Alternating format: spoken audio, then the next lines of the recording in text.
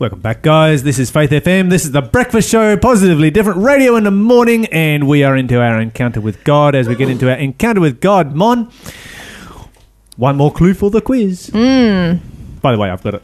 Yeah, Lyle's figured it out. Just letting you know. Just putting it out there. Figured it out. I've solved it.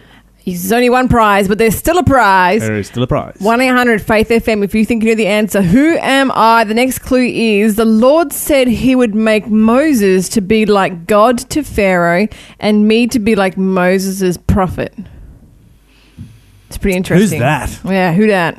Give us a call if you know the answer. Hey, Lyle, speaking of Faith FM breakfast show, I forgot a little detail that I wanted to tell you. Last night while I was running around at the shopping centre with the security guard trying to find who stole my phone. Yes, and praying in the middle of the car park on your knees. Praying on my knees in the middle of the car park in front of all the cars and people driving by. I hope some of them are listening so they can actually hear the end of this story. Yeah. I got my phone. Well, I think everyone knew because I was so elated when I found out. I did kind of like go skipping through the shopping centre and hugging and kissing random people. But anyway... the adrenaline is real, all right? This is why we love you, Mon.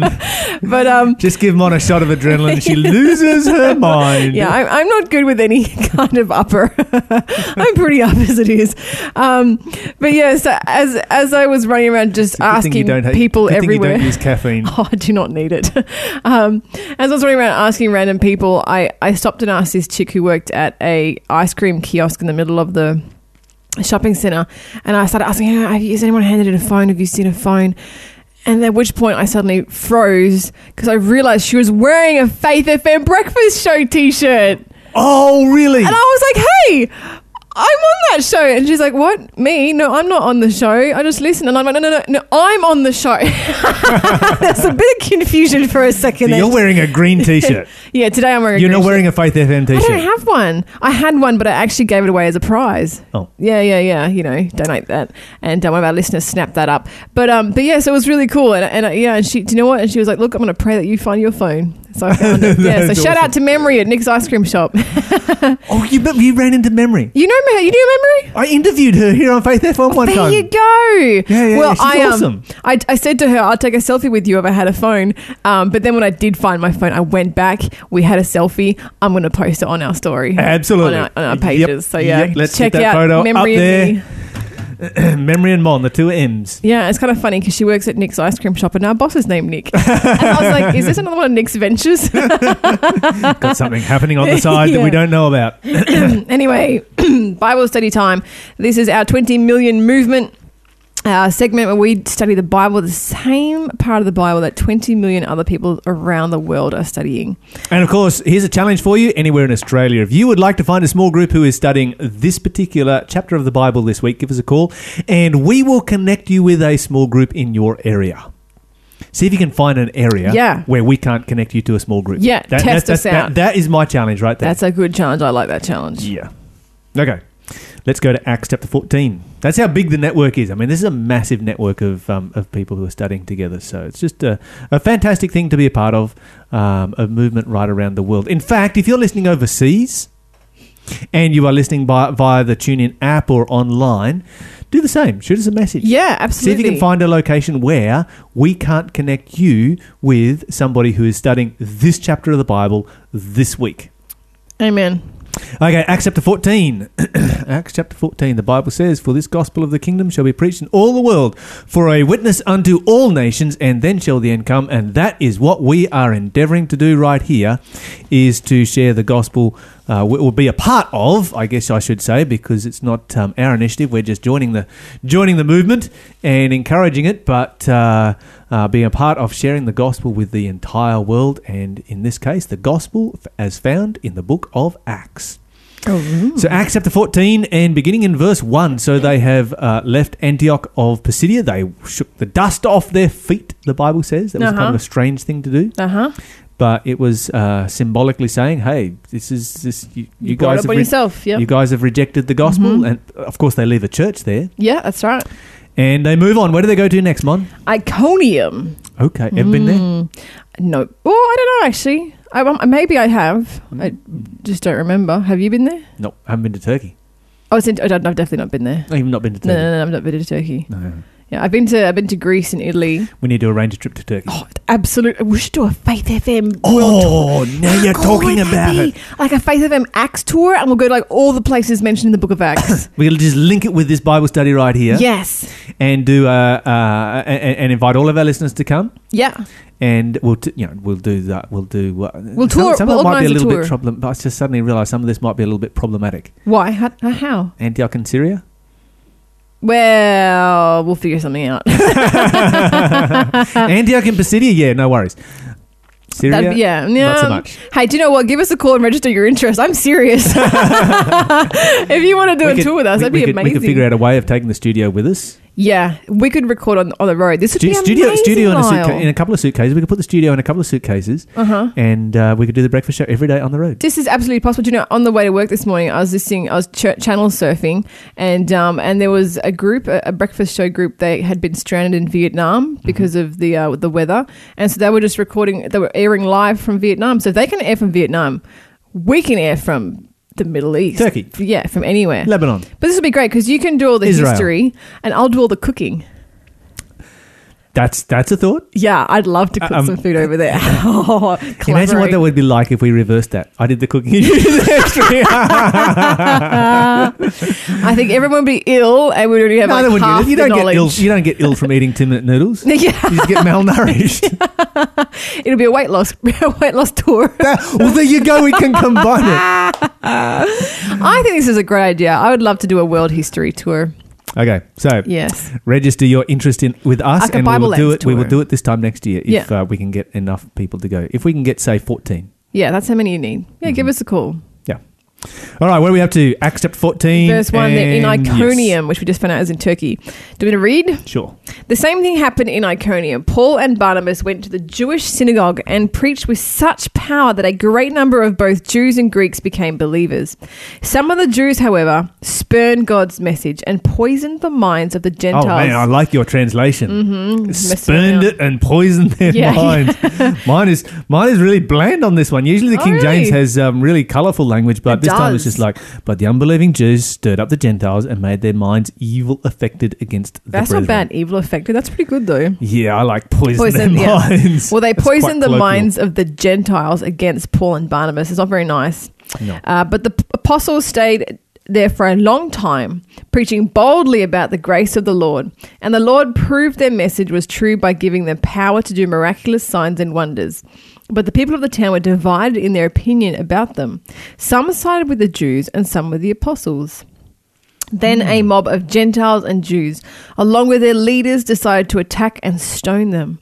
When the apostles learned of it, they fled to the region of Lycaonia, that place, to the towns of Lystra and Derbe and the surrounding area. And there they preached the good news. Okay, so here we have. So this is a bit of a repeat, isn't it? Yeah, Preach in the synagogue, preach to the Gentiles, get persecuted, move on. Out. Yep, keep rolling. Repeat. Yep, shake dust off your feet. Yep. Next place. And, of course, they've established a church here in Iconium as they have been going through. It's really sad, that wherever they go, they get this persecution against the Jewish leaders. It's sort of like you feel like, okay, surely there is somewhere in the world where people aren't just going to get upset and jealous and bent out of shape because somebody is preaching something different from what you believe. It's never, no. Anywhere that you preach, anywhere that there is God working, there is the devil working alongside to create disruption. Like, you can expect it. If you want to do any sort of missionary work, just expect, like, the devil's going to have a target on you.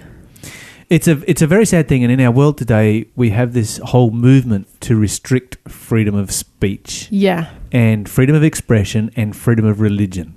Mm-hmm. And the idea behind it is if you can gag people, mm-hmm. then you can stop wars and violence mm-hmm. and bad things happening. Mm-hmm. I would say the exact opposite. I would say that we need to fight to defend the rights of people to share their views, to have their views, to share their views, to proselytize and to preach those views even when we strongly disagree with them, because that builds just, in and of itself, it builds a robust society. Yeah, it does. It builds strength, it builds freedom, and it's when people lose their freedoms that frustration sets in, desperation sets in, and worse things happen. Oh, absolutely. You know, we try and like, oh yeah, we need to have more security and less freedom. No, freedom creates security, not the other way around. You're listening to Faith FM, positively different radio. Okay, so moving back to our story here, the result of Paul and Barnabas's activities in Iconium. More than just hearing the gospel, the Jewish people need to see it lived amongst those who profess the name of Jesus. If you have Jewish friends, what kind of witness are you presenting to them? Do you have some Jewish friends? I've never met a Jewish person in my life. Oh, no, You I have. Come on. That's the second time I said that on air and been wrong. Yeah, we have Jewish people at our church, Mon. Yeah, my doctor growing up was Jewish. I forgot. Yeah, but do you have friends that are of the Jewish religion, the Jewish faith? No. I guess that's what I really mean. I don't have any close friends who are Jewish. Your doctor growing up was Jewish faith or just Jewish nationality? I wouldn't know. I never asked him. I was too young. So what kind of an attitude should we have towards our Jewish friends who are Jewish both by nationality and religion? The same attitude we have towards anybody. Every single person on the planet. No, there's no reason to treat them differently. Because they're no better and they're no worse than anybody else. That's right. I got accused of being anti-Semitic the other day. How so? What did you do? Well, I was presenting, what the Bible says, how that, the Jews were God's chosen people, and that if you wanted to become a part of God's chosen people, then you became a Jew and joined the Jewish religion, or the Israelite religion, I should say, up until the time of Christ. At the time of Christ, the Christian church was established, and since then, the Christian church has been God's chosen people, and if you want to be a follower of God, you now join the Christian church. So previously you joined the Israelite nation, now you join the Christian church, so in essence, you had the Jewish church and now the Christian church. How is that anti-Semitic? That's just biblical. Yeah, that's right. That's the way I see it. Is this something you said on air? Oh, yes, absolutely. I can't lie. I kind of like it a little bit when you get in trouble for stuff you do on air, because it's usually me who gets in trouble for stuff I do on air. Yes, you're going to be in trouble today. We won't go there. But it almost comes across that if you have a theological difference with Judaism today, then that's anti-Semitic. No, anti-Semitic is being anti-Jewish people. Yeah. And I am in no way or shape or form anti-Jewish people. You don't look nothing like a Nazi to me. No. Yeah. I love Jewish people. Yeah. I've got a number of Jewish friends, both who are practicing Jews and Christian Jews, and we should treat everyone alike. We have a lot. And the other thing that we need to stand against as Christians is violence in any way, absolutely, in any form, in any shape. And I would go as far as being a conscientious objector to war. Personally, I do not believe that a Christian should be involved in killing other people and closing their probation and stopping them from their opportunity, cutting short their opportunity to be able to give their lives to God. Some people say, oh, they've had plenty of opportunities all their life. Well, okay, maybe they have, but that's not my decision to make. That's right. I am totally against war. I'm totally against violence, but I do believe in free speech and religious liberty, and I will defend to my last breath the right of Jewish people to be Jewish, to practice the Jewish religion, and to preach that Jesus is an imposter. They have that absolute right to do so, and we should never stand in their way of doing so. Most very, very few Jewish people go down that path. They probably believe it somewhere in the background, but they're not. When I was in Israel, I found that Jewish people were very, very pro-Christian. That's what most of their economy is built off, is Christian tourism. But so you defend their right to preach it, but you wouldn't bake them a cake, Lyle. Oh, okay. Now, of course, I would make them a cake. I just would not make them a cake that said Jesus was an imposter. What if they were celebrating a Jesus imposter Because that would party? be me publishing a message that I did not agree with. You're not publishing anything. You're baking it. Let's not get into this. Lyle and I will butt heads. Oh, yeah. And we will. No, let's get into this. Let's go there. We're right not now. going to clothesline the Bible study. And Are just you going to bake bake a cake that says Jesus? We is already an imposter? discussed this on air, Lyle Southwell. Yes, and I already Lyle backed him into a Brennan corner once Southwell, before. using your whole name right there. We've already discussed the cake baking issue. We're looking at Acts. I'm going to start reading Acts just out loud if you keep on. All right. So where were we up to in the book of Acts? We were up to what? Verse was it? Verse 8. While they were at Lystra, Paul and Barnabas came upon a man with crippled feet.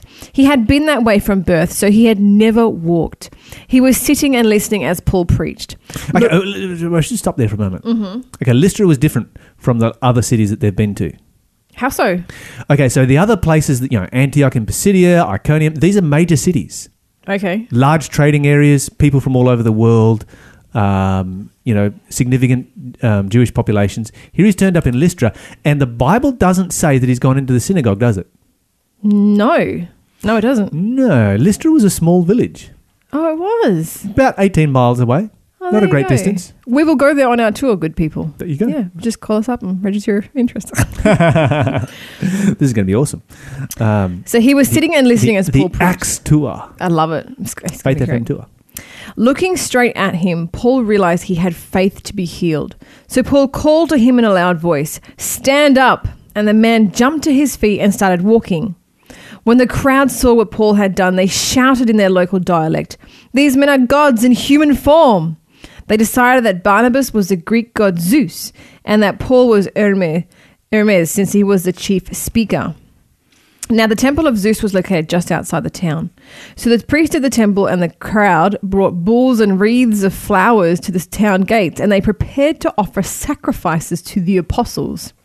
Okay, this is a bit of a sticky Whoa, situation. Imagine this if you were is- here right now. Yeah. Okay, so here let's give it a bit of background. Mm-hmm. This is Turkey, but it's Greek culture. Yeah. And Greek religion. What you've got is in your larger centres, the Greek religion was far more secular and far less involved in legends and superstitions. Yeah.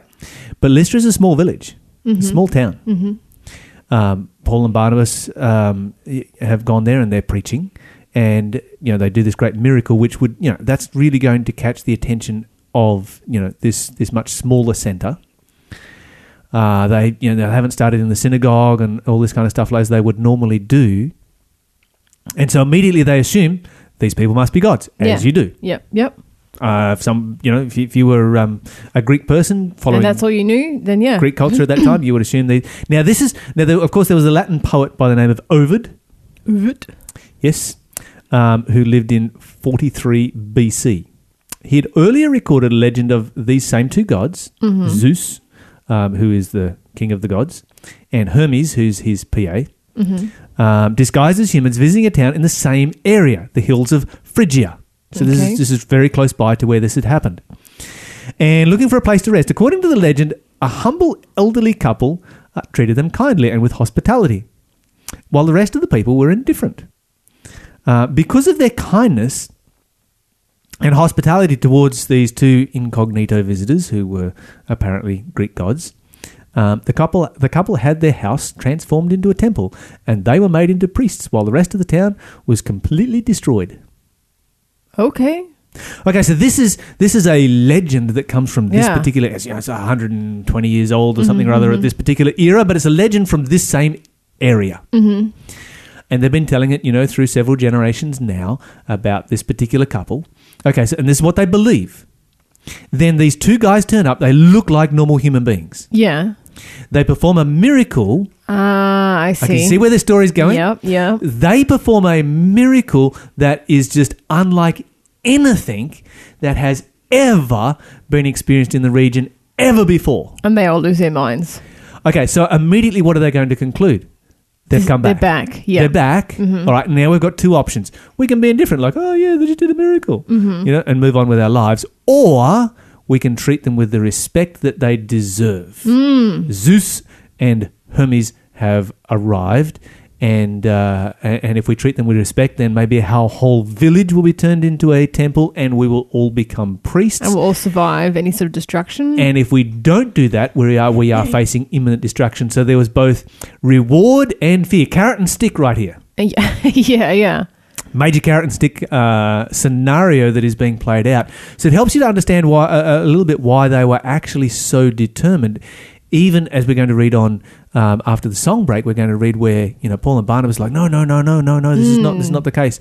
And they were determined not to be dissuaded because they were thinking to themselves, no, this is Zeus and Hermes just trying to be humble and testing us. Yeah. And so we are definitely going to, sacrifice to them.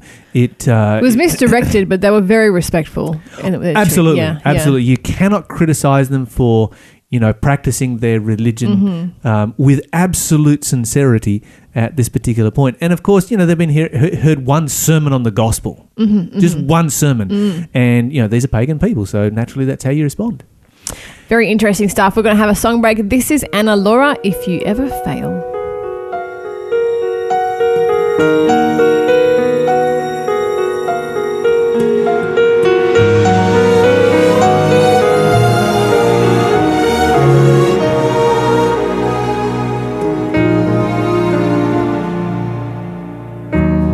You say that you've had enough, you've given up on love.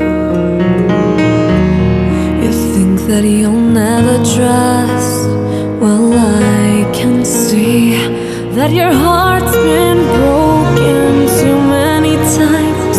It wasn't wrong, now it's locked up so tight, and you're standing strong. But if you ever fall, just fall into my arms. I would never hurt you if you're ever gonna trust this heart. I will be here to catch you when you fall.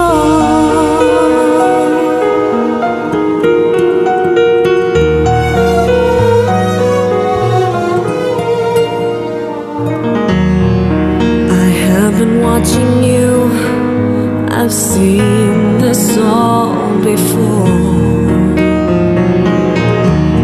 What you must be going through is hard to take when love seems so far out of your reach. You don't wanna try, you're too scared to feel, too ashamed to cry. If you ever fall, just fall into my arms. I would never hurt you if you're ever gonna trust this heart. I will be here to catch you when you're falling, crawling, watching and waiting for the time when you find the strength to let go.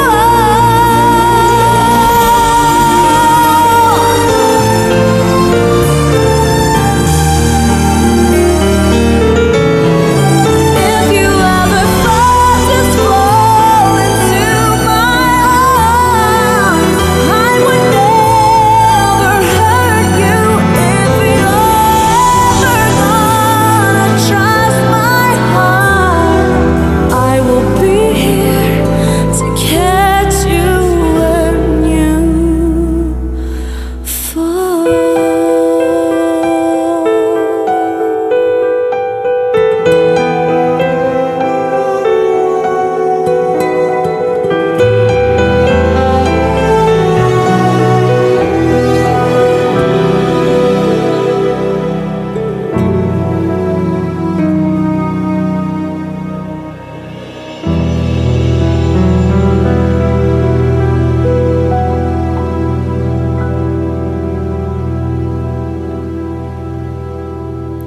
You're listening to Anna Laura. If you ever fall, here on Faith FM. Not fail, non fall.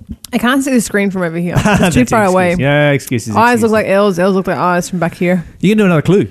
I am. Nobody's Who got am it yet. I? You should have got it from the last one. It's about to get super duper easy. Okay. Okay, who am I? I am the brother of Moses and Miriam. Yeah, you did say It's a it. quick one. Gotta get in there. Okay, call fast. Call fast. Yeah, call fast. Everyone knows the answer now. Who is a brother of Moses and Miriam? 1-800-FAITH-FM, 1-800-324-843. We will send you a prize. All right, where were we up to in our story? Okay, so we're up to this part of our story where we have Paul and Barnabas, Yep. who have preached a sermon and done a miracle. they have. Small town called Lystra, very, very, religious place. And of course, they're now about to be worshipped as Zeus and Hermes. Yeah. And so, there's an interesting thought here that just comes to me, Mon. Have you ever been in a situation where you've done something amazing for God and people have congratulated you for it? Yeah, I haven't. It's a bit uncomfortable. Yeah. Yeah. Was there a temptation to say, oh, thank you? Yeah, absolutely. Yeah. Why?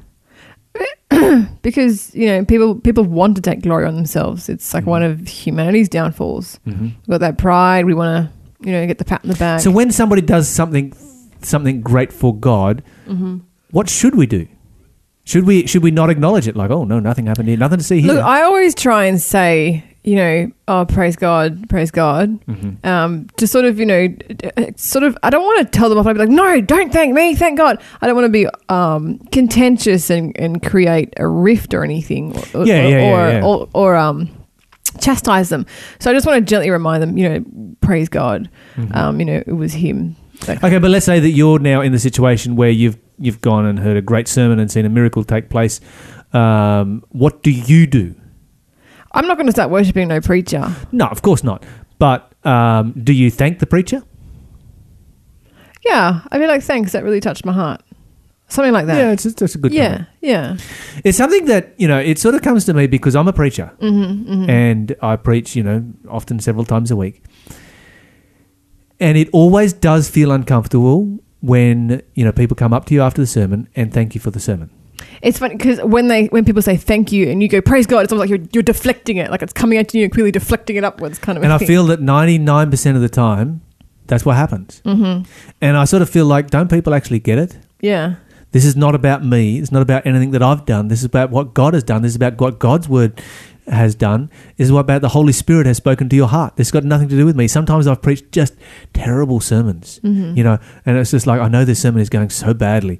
And when it does, I always break out in a sweat and I'm like, okay, I need to finish this sermon. I need to kill it. It's just, and the more you try and kill it, the more it just grows a life of its own and refuses to die. And it's like, why won't this come to an end? And then and if it's one of those churches where you go to the back of the church and greet people at the end, you go to the back and it's like, okay, where can I hide? And then I've had the experience where I've preached a sermon like that and I'm just like hanging my head in absolute shame. I'm giving myself about a 2 out of 10 for what I've presented, and then somebody comes out in tears. Yeah. And you suddenly realize this has nothing to do with me. This is the Holy Spirit speaking, because Absolutely. I know that was a terrible sermon. It had no structure. It went all over the place. I waffled it, And then God puts an angel filter on you. Exactly. And somebody heard a message completely different from what I preached. And it reminds me, it's not about, it's not about me. It's not about you. It's one of the best things about getting nervous. People are like, oh, I don't like to preach because I get nervous. No, that's actually a really good thing, because nerves are simply a reminder you can't do this. Yeah. But God can. Absolutely. They are there to remind you, because if you don't have nerves, it's like, I can do this, no problem. Yep. No, that's not what it's about. Yeah. You can't do this, but God can. So what would you, like, if you enjoyed a sermon that somebody else was preaching, what do you say to people? Yeah, I do say, I guess praise the God for great sermon. Something like that. Yeah. Great message. Yeah. Really appreciate the message. I'm going to try. Because next that time way you're appreciating the message, not the person. Yeah, next time I enjoy a sermon. It's the message that the man brings, not the man that brings the message. Yeah. As I think as I leave the church, I'm going to shake the pastor's hand. I'm going to say, thanks for letting the Lord use you. Instead. That statement that I just made was made by a man who lost his life. Oh, really? Mm-hmm. Yep. He was preaching like his martyred? He was preaching his last sermon in his church. Oh, wow. Before he gave his life for his faith, and he says, remember, it is not the man that brings the message, it is the message that the man brings. Who was that? I can't remember his name. He was in England. Okay, righto. Yeah. So I just want to ask a quick question that's just burning on my mind here. With here, Paul and Barnabas are experiencing this same thing. People are trying to worship them instead of the message and instead of the God of the message. Has this has this had any sort of long-term effects with people confusing Paul with pagan gods? Has it had any trickle down through history? Like your whole zeitgeist thing? That kind of thing? Yeah. Yeah, not so much that I've come across from that perspective. Okay. There's a lot of people making correlations with other Greek gods, like, for instance, Dionysus and Jesus, and they look at the parallels there. The interesting thing with the parallels between Dionysus and Jesus is that the only inscriptional evidence we have for most of the parallels have come into existence after the time of Jesus. There's no inscriptional evidence for any of those parallels existing before Jesus. Okay. And so it seems that the Greeks actually copied Jesus rather than the other way around, and they incorporated, you had a lot of that going on, your whole Gnostic movement. That began about 200 years before Christ. That was a Greek movement in Egypt, so it had a very Egyptian flavour to it. But what it was all about was taking Jesus and making Jesus one of the other gods. Okay. And then, of course, your disciples and Judas and Mary Magdalene, these are all included as your other gods, so to speak. So this was not an uncommon thing to happen in those days, but it was definitely more focused on Jesus than it was Paul and Barnabas, even though they do feature amongst the Gnostics. This is really where you have your origin of saints. And that, because Paul obviously taught that all people who give their lives to Jesus Christ are a saint. You're a saint, I'm a saint. Anyone who gives their life to Jesus is a saint. But historically, of course, you had this, you had your pantheon of Greek gods, multiple gods. The Egyptians had, literally hundreds and hundreds and hundreds of them. And so when they wanted to create a synchronism between their pagan religions and Christianity, it's like, okay, what are we going to use for gods? And so they used, the disciples and Paul and Barnabas and all these guys became their equivalent of their gods, but they couldn't be the same level as Jesus. And so they created Jesus and saints. Okay. Which are different from Christians, a higher level of Christian. A saint, somebody that you can pray. You can't pray to your average Christian who dies, but you can pray to a saint who dies. None of this is in the Bible. This all comes from, your pagan concepts of polytheism. It's another form of polytheism. Okay, yeah.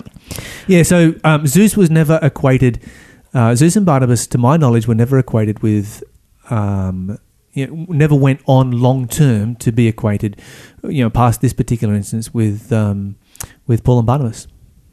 Very interesting stuff. Lyle, I think we're going to have to leave the rest of Acts chapter 14 for next week. I'm really keen to see how this all turns out with these people suddenly trying to worship Paul and Barnabas, because there's a couple of interesting endings here. They go to a derby next. Yeah, and Paul has his first stoning, which he manages to survive. But we're going to unwrap all that next week. Stay tuned. We're going to have our question of the day next. If you have a Bible question, give us a call now. 1-800-FAITH-FM. It's 1-800-324-843. You can throw any kind of question at us, and Lyle will have a crack at answering it live on air.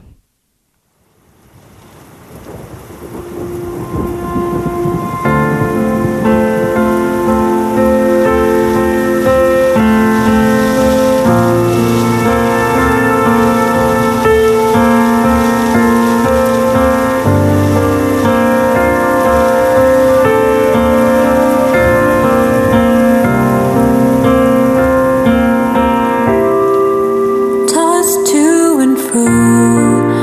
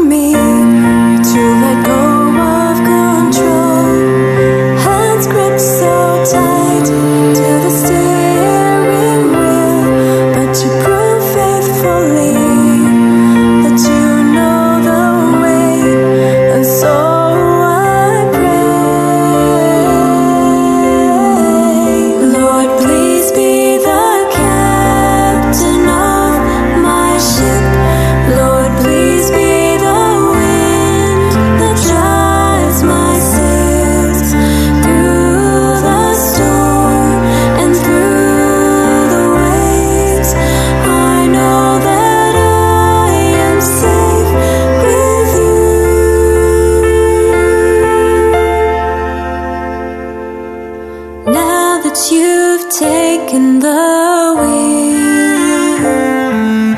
My hands are free to help others in need, saving those souls who are drowning in sin and pulling them in. So wherever you take this ship that's now yours, I know by faith through the trials and storms that we'll make it through, because you know the way to a brighter day. Lord, please be the captain of my ship. Lord, please be the wind that drives my sails through the storm and through the waves. I know that I am safe with you. Through the storm and through the waves, I know that you will guide me home.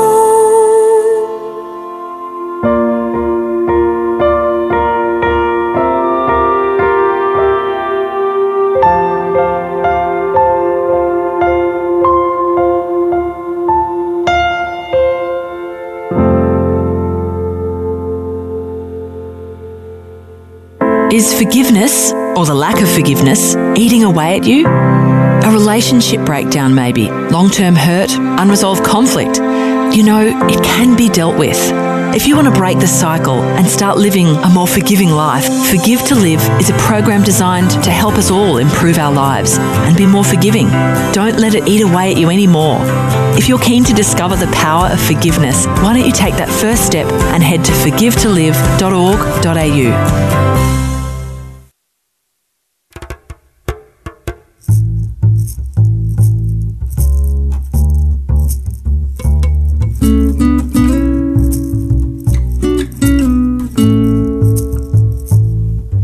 It's alright, he's by my side and he'll take good care of me.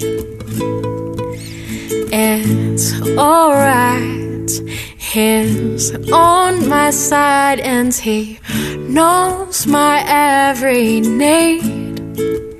He said, oh, you of little faith, see the sparrows in the sky, unencumbered by the cares of the world.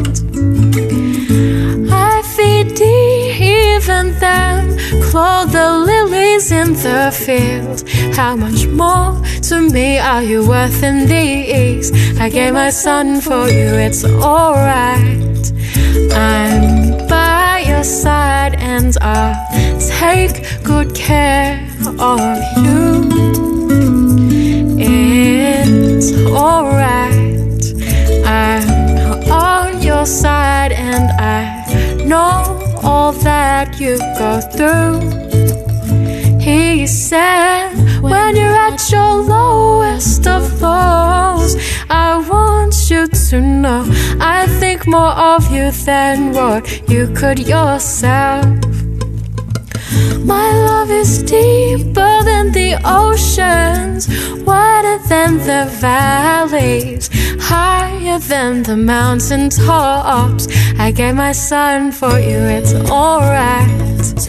I'm by your side and I'll take good care of you.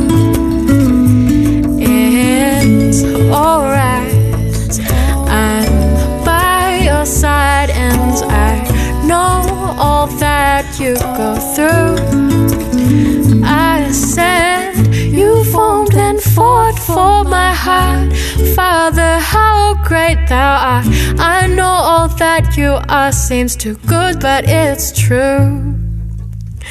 You made me, then saved me, loved me unconditionally. Father of mine, how did you give your son for me. It's alright. He's by my side and he'll take good care of me. It's alright. He is on my side and he knows my every need. It's alright. I'm by your side. It's alright. He is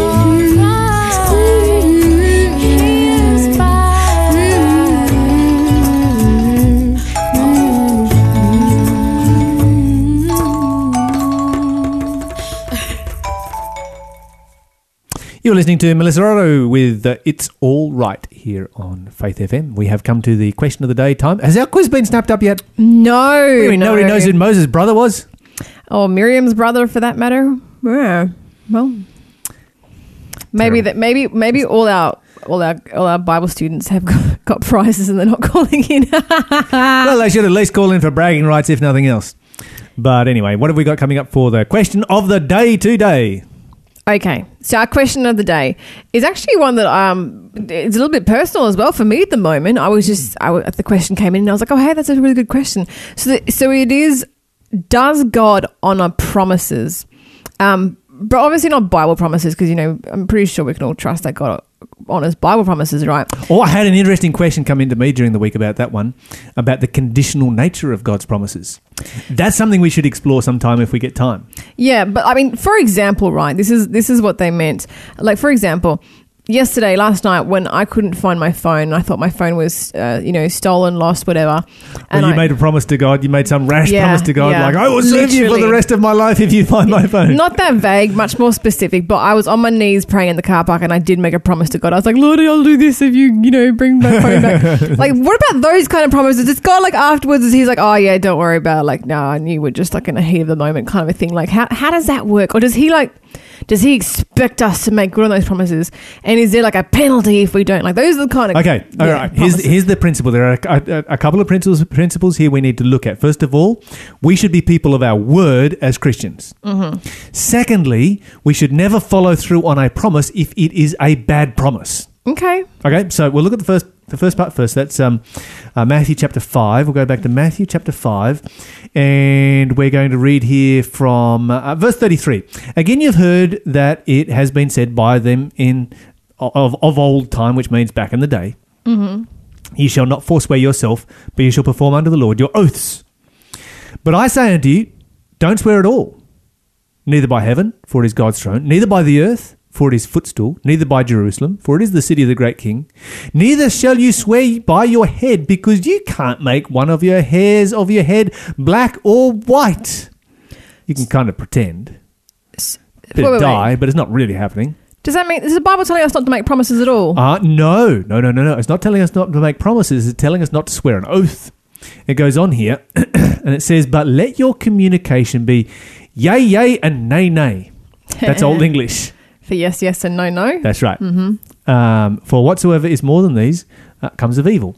And so what God is trying to establish here is this. As a Christian, you need to be known as somebody who is so honest and is such a person of your word, you never have to swear an oath. Oh. It's never required. The moment you say something, people know that you're going to stand by your word. So back in the day, they would like, oh, I'm going to do such and such. And they're like, really? Are you sure? Okay, I'm going to swear an oath that I'm going to do such and such. Okay, we believe you now. Mm-hmm, mm-hmm. And what Jesus is saying is people should always just believe you now, not because you've sworn an oath, but because you're a Christian, you are a follower of Jesus Christ, and you are a person who has absolute fidelity to truth and to standing by your word. Amen. Okay, so that's the first part. Okay. We should stand by our promises. Yes, we make a promise. God says, stand by your promise. Now, of course, it isn't. The Bible isn't saying that we should never necessarily, it's actually wrong to take an oath here. It's just saying it should be unnecessary for a Christian to take an oath. Okay. It should be seen as being something that is evil if people can't trust you without you making an oath. Gotcha. Makes sense. Yeah. All right. That clears Okay. that one up. That's Yeah. a good one. Yeah. Yeah. Good Yeah. to know that. So if I go into a courthouse or something or other and somebody asks me to take an oath, some people don't feel comfortable doing so because of this particular passage right here. I don't have such a problem with that because there are so many dishonest Christians in the world today that they've kind of negated this whole passage that we have right here. It's a situation that should never have existed. Now, if we go over to Matthew chapter 14, and this is the second part of my answer, is that you should never follow through on a bad promise Okay. or a bad oath. Let me see. Verse 6, 14 verse 6, but when Herod's birthday was come, the daughter of Herodias danced in front of him, and it pleased Herod. And he promised with an oath to give her whatever she would ask. And she, being instructed of her mother before, said, give me here John the Baptist's head on a plate. And the king was sorry. Nevertheless, because of the oath's sake, and those which sat with him at food, he commanded it to be given her, and he sent and beheaded John in prison. Okay, so here you've got a situation where somebody has made a very, very poor promise. And that has resulted in him being then committed to do an immoral act. If your promise commits you to do an immoral act, you should never follow through on that promise. This is definitely a promise you should break. Under all circumstances, never follow through on a bad promise. It's yeah. But God We should expects us to keep our promises. That's right. good God promises. expects us to be people of our word.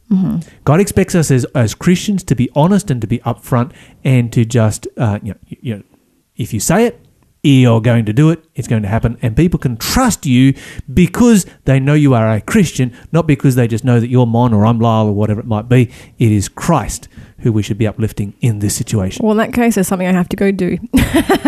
Thanks for answering that, Lyle.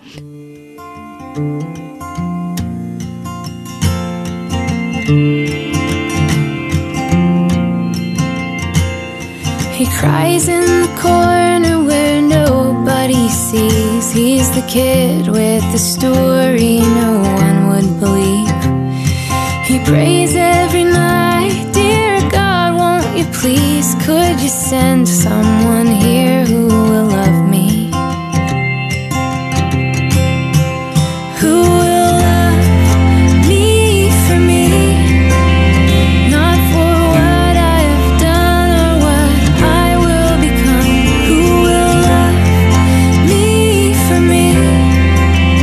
'Cause nobody has shown me what love really means. What love really means.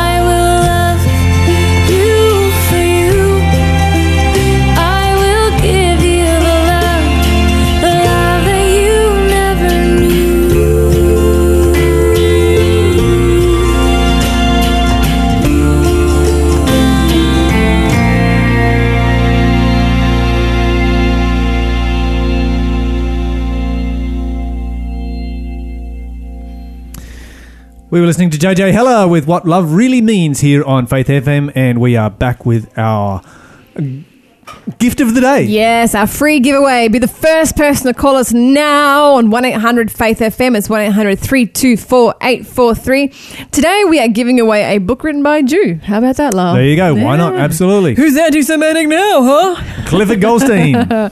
It's a wonderful one of the book. most intelligent people I have ever met. Yes, this is a really great book. It's called Life Without Limits.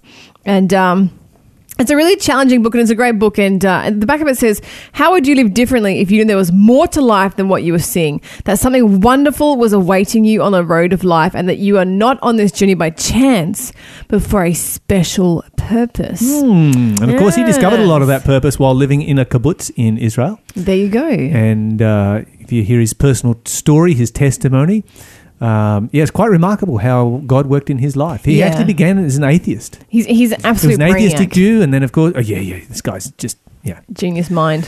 There's a little bit of Solomon, King Solomon, that had the DNA has certainly been passed on here, and you can enjoy the information that he's been able to but put don't be together scared. in Just this book. because he's really clever doesn't mean he wrote some sort of hard technical to read Anyone book. can read this. It's Anyone can read it's this. got pictures and colour and everything in it. So you can be the first person to call us now, 1-800-FAITH-FM, and you can snap up a free copy of Life Without Limits by Clifford Goldstein. And of course, Sue Beasley has answered the quiz, and her answer is Aaron. Is that correct? Yes, it is, Aaron. Congratulations, Sue. Good job there. Yeah, we got our quiz Just answered. sneaking it in just before the program Just before closes. the last 20 seconds, we're going to send you a prize. You're going to get the Soy and Eastham album, Sue.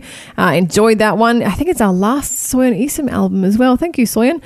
She came in, was interviewed a couple of months ago and gave us some prizes. So, yeah, but hey. Replenish our prize box here. Indeed. Stay tuned. We have more great programming coming up. We, of course, will be back next week on Monday after the 7 o'clock news. We hope you have a wonderful, blessed weekend.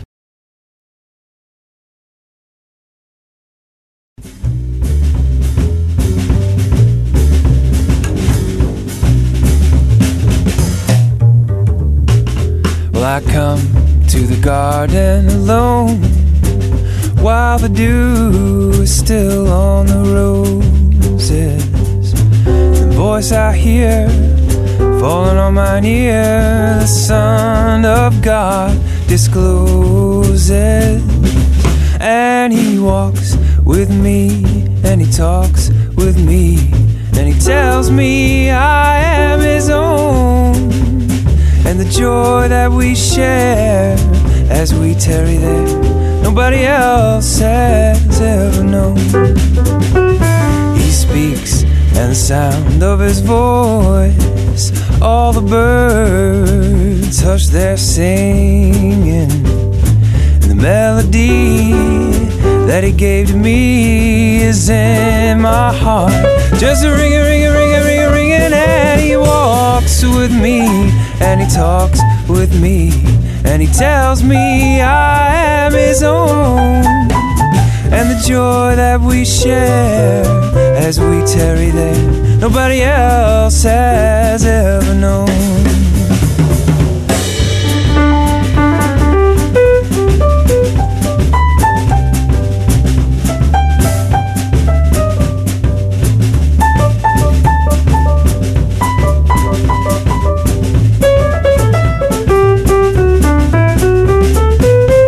And he walks with me, and he talks with me, and he tells me I am his own.